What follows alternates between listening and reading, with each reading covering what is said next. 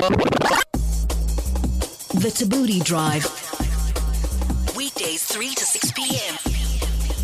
on 5FM. So Stan Lee, who's the creator of really some of the most enduring characters in comic book history, passed away at the age of 95. I mean, he created the Fantastic Four, Spider-Man, the Incredible Hulk, X-Men. Who am I forgetting? I mean, Iron Man. Anything that you like that's comic related, chances are he made it. And basically, his characters brought the humans behind the heroes to life for the very first time. Hugh Jackman, who played Wolverine, for example, in the X-Men films, called Lee a pioneering force in the superhero universe. I forgot that the X-Men are also Marvel characters. This is insane. Sure. It's crazy. I'm still stuck on the fact that this man created a thought bubble. That's crazy. That's ridiculous. That's like, it's like discovering water. I thought that was way before even Marvel. Yeah. The idea of a thought bubble. It was, of course it was. He was 17 years old. Oh, wow. He was a kid. Man. Sure. He was a child. And he thought, what do people look like when they think? When they think. And you never look at the thought bubble and think of it anything more than a thought bubble. Yeah. You don't think who created this? Well, you don't think that there was? I think it's a huge deal. I'm so sorry. No, I agree with you. It's the biggest deal of the day. Like, forget about Avengers. Forget about the thought X-Men. bubble. The whole thought bubble was his idea. That's huge. Imagine comics without a thought bubble. Yeah. Anyways, we make it a booty call to am I forgetting his name? To Sean Izaakse. He is a comic book expert, and he's going to tell us how Stan Lee, other than creating the thought bubble, has pretty much changed all of Hollywood and comic history. The Tabooty Call. This is the Tabooty Call. Hello. Joining us now on the line, comic book expert Sean Izaakse. Sean, how are you doing? Getting yourself. Fantastic. Thank you so much for your time. So you draw for Marvel.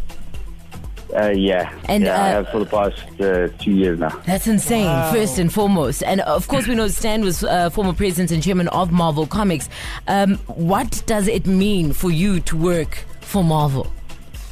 Oh man, it's awesome. Like, it's a dream come true. I've been wanting to do this since I was like 3 years old. Having to work on the characters that were pretty much formed who I am today. I never got to meet Stan, unfortunately, but he's like obviously a big part in Marvel, in like, me getting to where I am. And I mean, did his actual character come through, or does it even still in the company?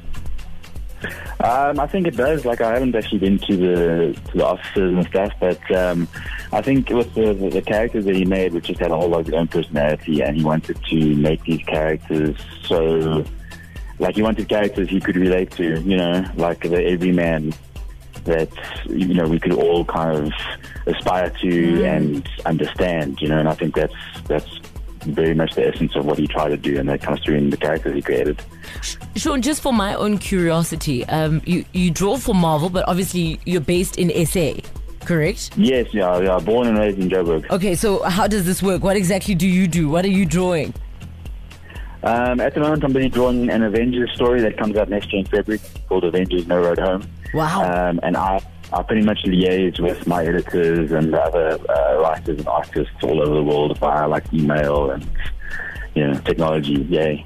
So you've got like all the inside scoop. You've got all the juice. I mean, it's somewhat sad to think that he won't be featured in Marvel movies as a cameo going forward. But maybe if they'll feature him. I don't know, in a tribute, a future Marvel comic or a movie.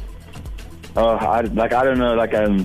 You think that we have like a whole lot of info, but in the studios are very different to like the comics. Like I don't know much stuff, but from like the history of comic books, I expect that they will probably bring out something comic-wise for to like kind of just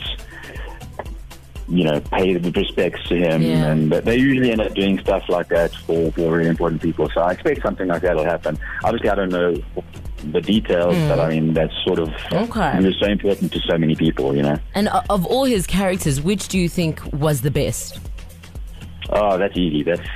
It's got to be Spider-Man. Hey? Without a doubt. Without a doubt. So many people, like their lives changed because of Spider-Man, because they could just see themselves in him. Yeah. Sure. Incredible. Literally, I've got goosebumps. Because you don't think of it as something so big. until you kind of reflect and you're just like, wait a minute, this, changed lives, especially for kids, and then it became for everyone. No, it's true. I mean, like, you don't know many people I know that they'll talk about the struggle Spider-Man went through, and it happened sort of at a time in their life where they were struggling, and it's like reading those comics that just help them kind of get through. And you look on Twitter, you look on Instagram, it's just like, I was saying yesterday, I was in tears last night. I was crying, man. Sure. And I was just saying, like, it looks like Stan Lee met like almost everyone on the planet, except for me, because like that's the one regret I'll ever have is not being able to meet him. Well, your love for him carries on in your work, Sean. Thank you so much for your time, and condolences to you. Thanks so much. I appreciate it. Thanks for having me. The Thabooty Drive. Weekdays 3 to 6 p.m. on 5 FM.